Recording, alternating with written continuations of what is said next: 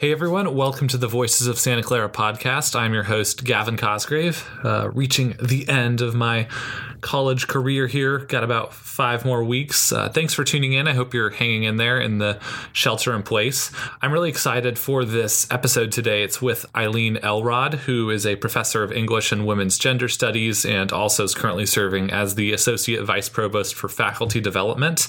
So I sat down with Eileen and we chatted in mid-February about faculty development and writing and students finding their identities, and it was an awesome conversation. And it's been several months since then, and a lot has happened since then. So I reached out to Eileen, and she provided a voice memo talking about the challenges and opportunities of adapting learning and quickly training faculty, and what it's like both on the side of students and professors and trying to bridge that gap, make meaningful connections, and just how faculty are adapting to online learning in this time.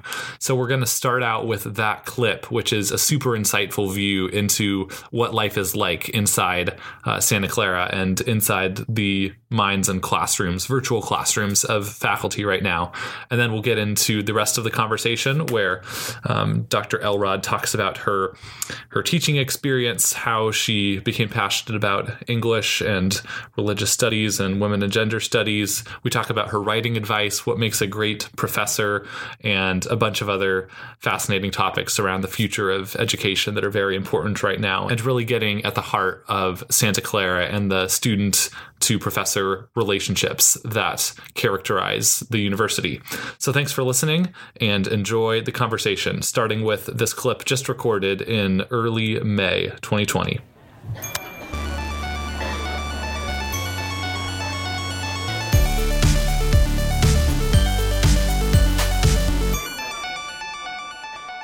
We talked in mid-February about teaching and learning at Santa Clara University, and now it's mid-May. And teaching and learning at Santa Clara University is entirely different. So just as it is everywhere, it's a remarkably challenging moment in higher education and a remarkably challenging and exciting moment in the work of faculty development, too, and supporting faculty who are facing these challenges of suddenly and without full preparation moving everything online rather than, closing up shop and having students not graduate and hitting pause on the mentoring relationships that are at the heart of teaching and learning in higher ed, certainly at the heart of teaching and learning at Santa Clara.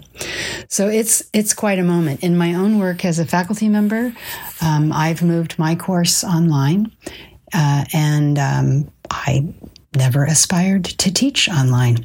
So the specific challenges that I face as an instructor, thinking hard about what I normally do in class, that I love to teach, and I love my relationships with students are really important to me, and they're at the heart of learning, I think.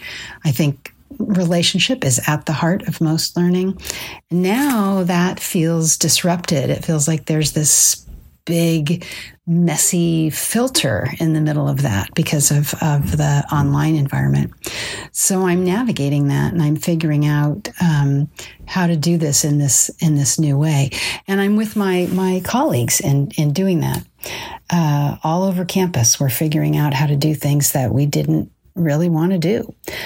So faculty are figuring out how to teach labs, how to teach dance, how to teach studio art, how to teach community-based courses.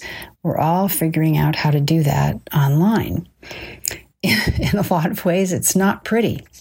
And then in other ways, it's really pretty, because it's work that is marked by imagination and resourcefulness and flexibility and patience and, finally, love, by real care and concern for the students of Santa Clara.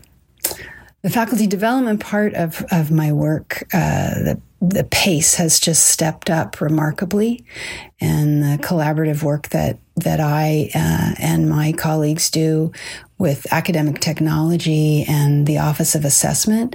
Again, just the pace of what we do with and for our fellow faculty has just intensified. I'm pretty sure that nobody in academic technology has really had a good night's sleep since sometime, I don't know, March 1, maybe a little bit before that. Maybe a lot before that. I think they saw stuff coming and were less in denial than some of us. But at any rate, what marks all of the work we're doing is a real commitment to our students and trying to figure out how to do as well as we can, how to do the work that we love as well as we can in the light of challenges. So in the faculty development part, the creating and curating opportunities for learning, for faculty learning, the pace has never been like this. We can't really move fast enough. And each time we sort of start to get something figured out, the challenges change, the feedback, the needs change for faculty and for students. So it's very exciting and very challenging. Wanted to say one thing about a particular activity that we've been engaged in quite recently that's been really important, and that is the survey of students. So early on in the move to online, the director of the Office of Assessment, Chris Bakken, thought we really have to get at student experience in this moment. So she very quickly began designing a survey to put out to students. And she's now done this twice, so early in the quarter and now a mid-quarter survey, to help us understand what students are going through, what they need, what's working well, what is not working so well, what kinds of challenges are they really facing. The response to the survey has been remarkable. The last one, I guess a week and a half ago or so, the response rate was over 30%. So students want to tell us how they're doing. And what they describe is real difficulty. So we're all going through some of the same things. I mean, I think about my fellow faculty members who are teaching from home, trying to figure out how to do their research from home, and dodging children who would normally be in childcare or at school, worrying about ill family members, taking care of family members who are not well, worrying about finances and job loss, and through it all, worrying about tech challenges. I'm just really tired of talking about Wi-Fi, but that's where we are. And for students who've responded to the survey, they told us of their challenges and what it's like for them to be in an environment they didn't plan to be in. And on top of that, be learning in a mode they didn't want to learn in. And there too, in a lot of ways, it's not pretty. They are describing feeling overwhelmed, feeling isolated, needing more contact with each other, needing more contact with faculty. So the good thing is that we learned a great deal from the survey, from listening to students, and we intend to keep doing that. And as we push that information out to faculty are able to adjust what they're doing. And we've heard some really wonderful stories, again, imagination and resourcefulness and technology, as faculty try to meet the needs of the students as we understand them. And really, that's the mark of best teaching always, is understanding the needs of the students, teaching the people who are in the room. And in this case, the room has altered greatly, and the students' needs have changed because that room has changed because of that shift to online. But the best teaching is really always relational. And so now it's about trying to figure out the relationship in this new context with these new challenges. So it's a time of real stress. And we know stress does not help us learn. So the stress for students is not good. It is not helping them make sense of their coursework. And so we have to keep figuring out what to do about that. Couple quick examples. An engineering professor has recently created a Zoom space for her students to do homework together. So as they talk about needing more contact, talk about feeling isolated and feeling like too much of their day is unstructured, she thought, well, okay, so I just leave this Zoom room open and I hang out here doing my work and you hang out here doing the work I just assigned you to do. People are organizing places for students to do midterm prep in collaborative Zoom spaces where they can just be together. Faculty whose courses were really pretty lecture-based in a couple of cases have moved to more project-based courses so that students can team up and work in pairs and small groups. And faculty are doing check-ins with students. So instead of just, hey, come to my office hours, and knowing that students are going to do that because that's the culture the faculty member has established in the classroom. Now some faculty are saying, I want to see you. So come to this Zoom room at 4 p.m. Pacific and we'll talk. So the check-ins, office hours have converted in a lot of cases into check-ins so that faculty can just say, how are you doing? And that might start with the course, but it also might be, how are you doing? Really, how are you doing? I think there isn't a way we can care for each other enough at this moment with these challenges. And I'll just close by saying the other thing that faculty development and my good friends in academic technology and the Office of Assessment are doing is thinking about the fall with some fear and trepidation. We're thinking a lot about what kinds of circumstances are we going to deal with. And like everybody else, we are not sure what that means yet. So we're trying to create resources and create opportunities for the summer for faculty to be prepared for multiple eventualities so that we can be ready, again, to serve the students in the room, whatever the room looks like in the fall. So we'll see. We'll just keep riding this wave and keep trying to figure it out as we move along, and keeping at the heart of it all the commitment to students and the commitment to effective teaching and deep learning at Santa Clara. Thanks, Eileen. Here's the rest of the conversation. To start out, how did you decide that you wanted to pursue a career working in teaching English, and how did you decide that kind of that's the field you wanted to focus on? I have always loved school. So since I was a little kid, school was kind of the place to be. That was where all the fun stuff happened. So I think I thought about teaching from really early on. The idea of being in higher ed, that would have been like thinking about Mars or something. It just would have been a really strange thing. So I was thinking about teaching, and I didn't like my major very much. It was liberal studies, so teaching kids. And at some point, a professor of religious studies who actually became a mentor to me said, "Why are you majoring in?" I think I was complaining about a class or something, and he said, "Why are you majoring in that anyway?" And I said, and he said, "Why don't you go to graduate school? You should go to graduate school." Like, I didn't even know what that meant. Mm-hmm. And so he was a really big influence on me. And I think right about that time, I declared a double major in English and religious studies, which were the two things I loved. And that made sense going way back. I mean, I have always loved books, loved stories, loved language. That was the place where that was just always my happy place, was literature and thinking about big ideas.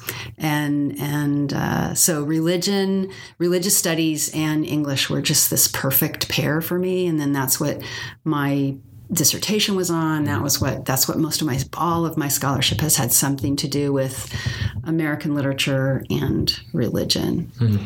What have been some of your teaching highlights, I guess, at Santa Clara? Because you've been here a while, and taught a good amount of courses. So I don't know, are there any like either ways that you've seen students change or aspects of your classes that you've really enjoyed? Teaching is like the best job.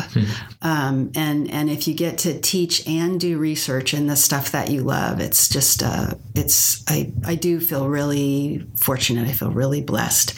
Well, a couple things come to mind. One is when I first came here, and you're right, I've been here a really long time.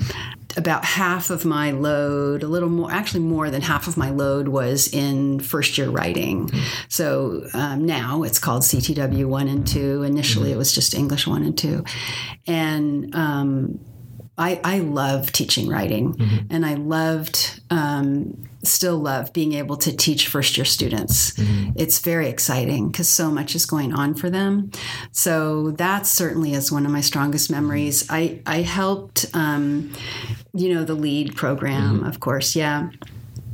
So a colleague and I, Jill Goodman, and I taught the first sections of LEAD in English. So we helped initially design that program, and that was a very, very memorable experience, a real gift. I love the LEAD program. I love the LEAD students and their sense of connection to their own education and their own future and their own identities was inspiring when I first started doing that teaching, and since you asked strong memory, that's a really great memory.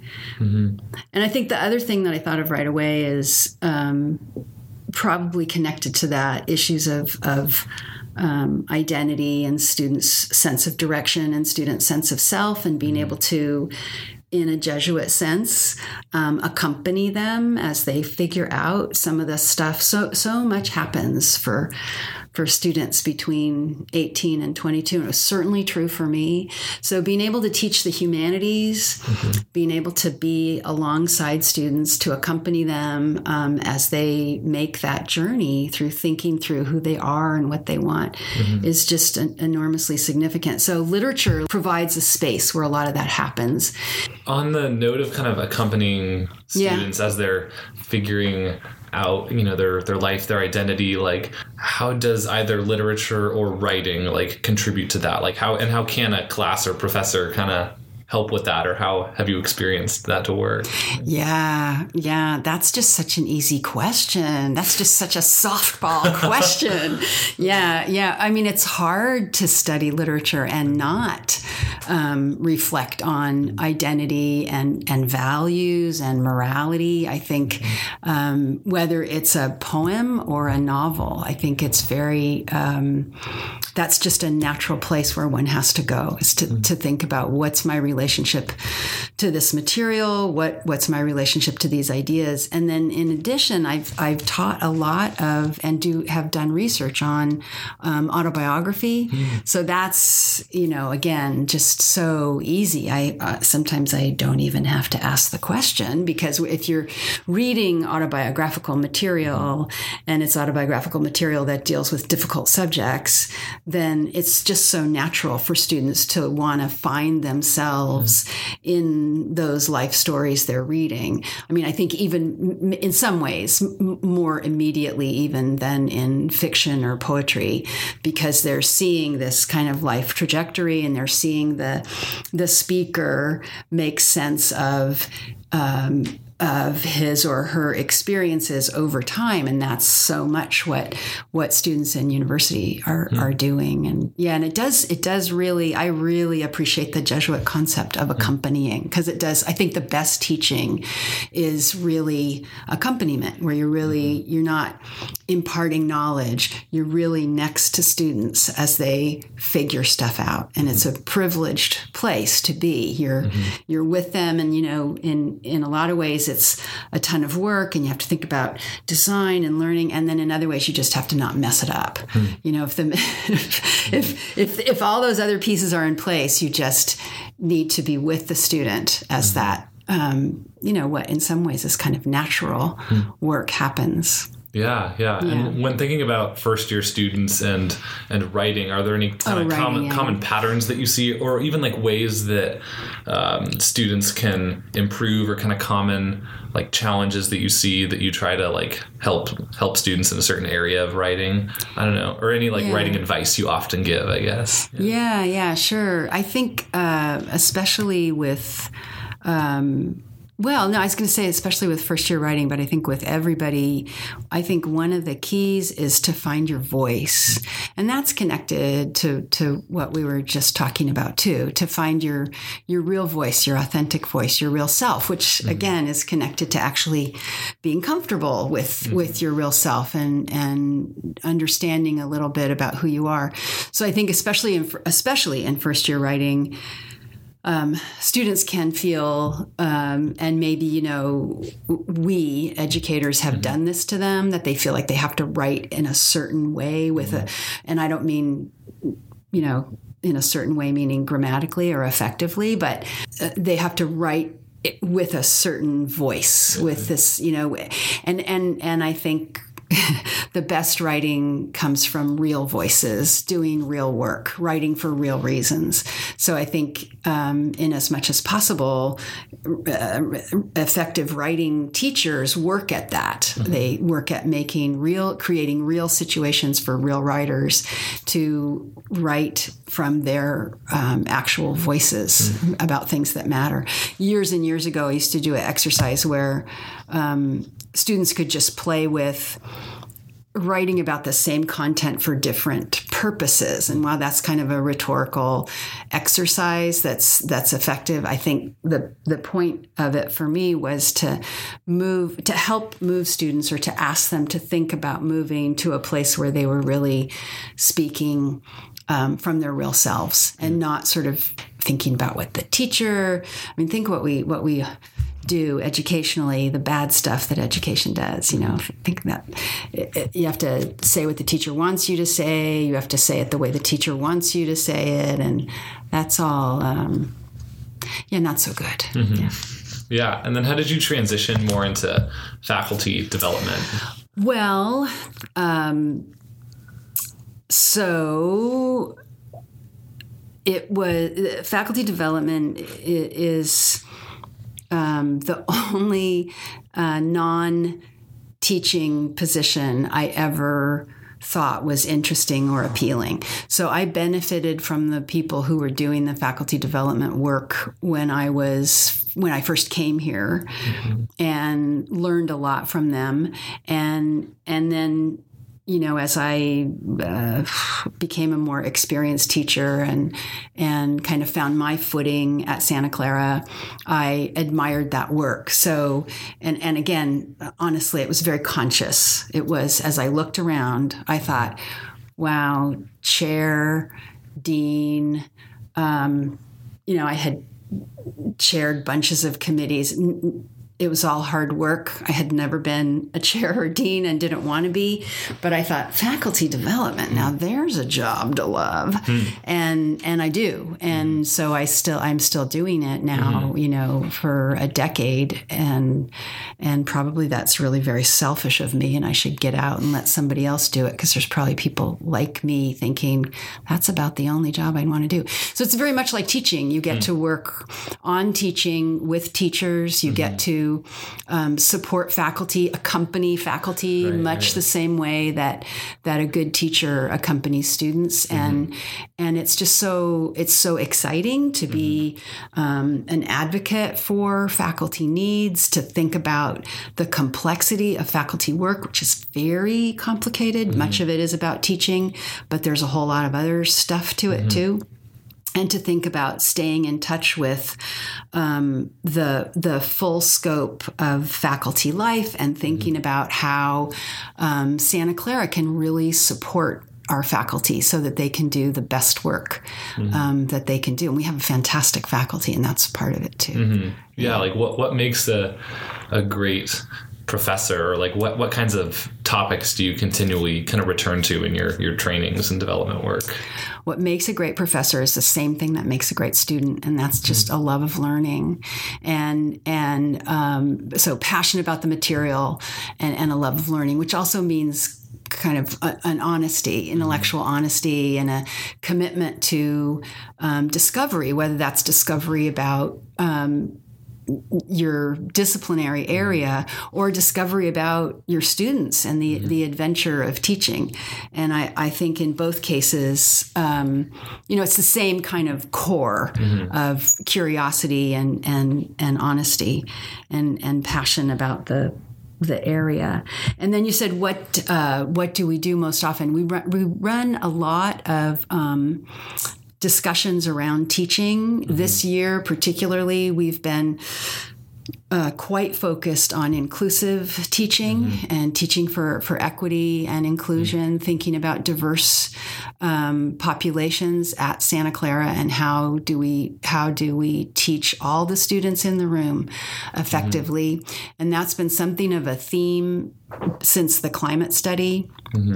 And also the data that we looked at about from the National Survey of Student Engagement, NSSE. We looked at what students were saying about their classroom experiences at Santa Clara, and we were a little bit surprised because I think we think of ourselves as a strong teaching school, and in lots of ways we are.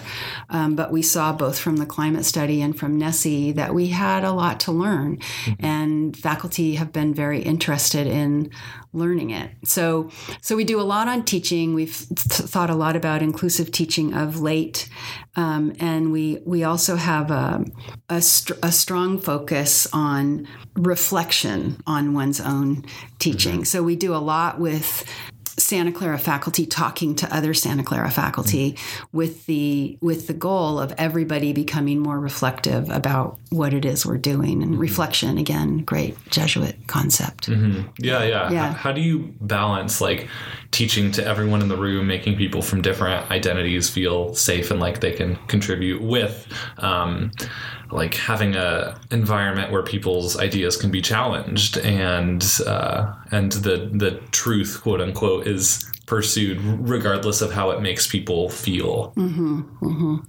Yeah, I think you create an environment that may not be safe in the sense that everybody feels just fine, but an environment that is about respect, and then, to use a really scary word, love. If everyone understands that they're respected and taken seriously and cared about, then I think you can pursue really hard topics that make people very uncomfortable and where people are going to disagree. And it couldn't be a more important skill, right? To learn how to disagree with one another and to learn how to do one's best work no matter what, even if it means moving through difficulty and figuring out what one thinks about a difficult topic. I don't know if that answers your question. Yeah, definitely. Yeah. Well, and I wonder, like, have you seen any changes in either the like way students think or behave, or the way the classroom environment works in the last like 20 or so years? Like, are students thinking about and caring about different things than 20, 30 years ago? Yeah, it's a really good question. My colleague and I had this conversation yesterday, and we disagreed because from her perspective, the way she was thinking about it, she said, well, yeah, of course, higher ed is so different and students are so different. And the way I was thinking about it was, no, they're not. It's all the same. And I think we're both right. Higher ed is really different. And in some ways we're on the verge of, I think, major changes because of the challenges of tuition. And I mean, there's just a whole lot, and technology, there are just a whole lot of changes coming. Student demographics are so different than they used to be. So she was right. And I think students are over the years, over the decades that I've been here, students engage politically in different ways at different moments, like, more or less politically engaged, more or less engaged with the Jesuit mission, or more or less engaged in different ways, right? So because I think there's a lot of ways to connect with our Jesuit mission. And I think I was right too. In saying that there aren't big changes, in the sense that learners are learners. And I think in the conversation I had yesterday, I was particularly, I'm impatient with discussions that talk about, today's students. Right. So, for example, more anxious that's right. Whatever. That's right. Yeah. They're more anxious. They don't write enough. They're always in their phones. They're preoccupied with technology in ways that make them not very smart, and they're not able to have face-to-face conversations because they're so. And I just don't think, sure, cultures change for sure, and we're all products of our culture. But students are not any worse or actually any better. I think students are students, learners are learners, and the focus really. I think often we say that because we want to dispense with our responsibility to actually pay attention to people. And that's a problem. And I think the best teachers, whether, it was in the 19th century or, the Puritans in New England, the best teachers are the ones who pay attention to the learner and who take the learner seriously and respect the learner and focus on the learning rather than on the teaching, right? Like it's not really about the teacher. It's really about the student and her learning. And I think that's just always been true, and that's always going to be true. And you can go back historically and find teachers complaining about how, the prior generation of students was better. You can go back and just locate that. There's been several pieces that have done that, where, these kids today, and it's the year is 1850. They were so much better in 1820. That was when they were really smart. And half the time we're just thinking about the moment we were in school. So I think what we're really saying is students aren't like I was. I was really a great student, and students today don't quite student the same way that they used to. Yeah, interesting. And I wonder if at a certain point, like if there are just less students pursuing higher education because of, tuition or other alternatives or anything, how that'll impact society. That's right. And that's a huge question that a lot of folks in higher ed are asking. And then a whole lot of other folks in higher ed, I think, are really trying hard to avoid. Like, that's just too big of a topic for me to think about. But yeah, it's gonna change. We're gonna think about, I don't know what it's gonna look like. Digital badges or certification is going to be important. I don't know. But I think there's some pretty substantial changes coming our way. Right. And especially when thinking about the liberal arts side, right, of like, Santa Clara so values this broad core curriculum, and and many people even might choose to study something like English that doesn't have a super defined career track, right? And like valuing that versus, you can get a 10-month certificate and then immediately be employed. That's right. That's right. It's these are really big questions. Yeah. What does happen to the humanities? I think we value that because that kind of an education leads to a fully developed human, right? With a critical sensibility and the ability to pose problems and answer questions, and then how that fits with the financial challenges. I don't know. Yeah. I don't know the answer to that. For sure. Well, on the topic of big questions, how do you think literature relates to like the current divisiveness in the United States, or could even be a potential partial solution, perhaps? Yeah, I think you must have an opinion on that, the way that you asked the question. Oh, well, I think you mentioned something before. Oh, did I? Well, yeah, I think literature is key. I think, the idea of being able to encounter varying points of view and take those seriously in a work of literature is, first of all, easier than doing it face to face for a whole bunch of reasons, even just being able to encounter many cultural perspectives, being able to encounter other historical perspectives, but certainly being able to encounter ideological and political perspectives in literature, I think helps us stop othering each other. And right now, we've really gotten terribly good at othering each other and at viewing the world as this completely, or our country as consisting of these polarized positions. It's terribly damaging. So I think literature is key because it allows us to inhabit the other's perspective. It requires us to inhabit the other's perspective, even if we may not like it. A piece of literature allows us to be in that person's shoes imaginatively and view that perspective with much more compassion and understanding, and the story gets complicated. Rather than I can define you by this one political perspective, suddenly I know a story that might have shaped someone to inhabit that political perspective. And suddenly it's not just an opinion about a hot button issue, it's a human being. And that's a whole other deal. Really important. Yeah. There's a couple questions I like to ask each person at the end of the conversation. So the first is, what piece of advice would you give to a first-year student coming into Santa Clara? Well, the first thing that comes to mind is to explore, and I, because there's never.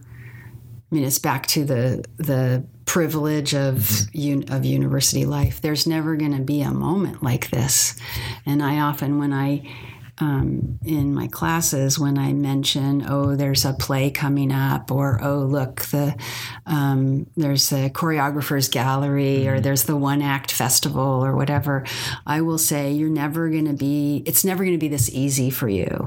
And I think students don't believe me because you feel oppressed and like there's no time, and I'm studying so hard, and I have this job, but it really is in most cases true. It's never going to be just across the lawn, and a few dollars to go to a play or to see beautiful artwork or to see someone express big ideas in beautiful ways in a dance, or to hear music. It really isn't ever going to be that easy again. So explore. And then I think the other thing that came to mind right away was just to take yourself seriously, to take your own development seriously, pay attention to yourself. To go back to the experience with LEAD, that's what I had loved about the LEAD students, is that was so frequently true, that they often understood earlier or something, that this was all an opportunity. So I think that's what I mean by take yourself seriously, is explore and pay attention to what it is that's going on inside you, because this is kind of a big deal. Yeah. If you could send a message to every person in the United States, what would you want to say? It's maybe related to what we've talked about with literature. I just heard Brené Brown talking about her most recent book, and she said something like, and I'm going to get it wrong, but it was a podcast interview, And she said something like, if you find somebody whose ideas you hate, or if you find someone you strongly dislike or whose position you dislike, it was more nuanced than that. She said, get closer. And I feel like that's what we talk about when we talk about literature. Yeah, instead of, profiling, get closer, move in, and find out what's really, really going on there. And I think the most powerful stories require us to do that. And finally, what does an ideal Saturday look like for you? Well, it would include a hike and probably some cooking. We often make soup on Saturdays, and I like making soup, and I like taking walks or hikes, and it would include some time with my family. Yeah, awesome. Yeah. Well, thanks so much for doing this conversation. Yeah, you're welcome. Hey everyone, thanks for tuning in. You can subscribe on Apple Podcasts and now on Spotify so that you don't miss an episode. Check out the website at voicesofsantaclara.com for some shortened transcripts, and you can like the Facebook page and follow on Twitter. I'll see you next time.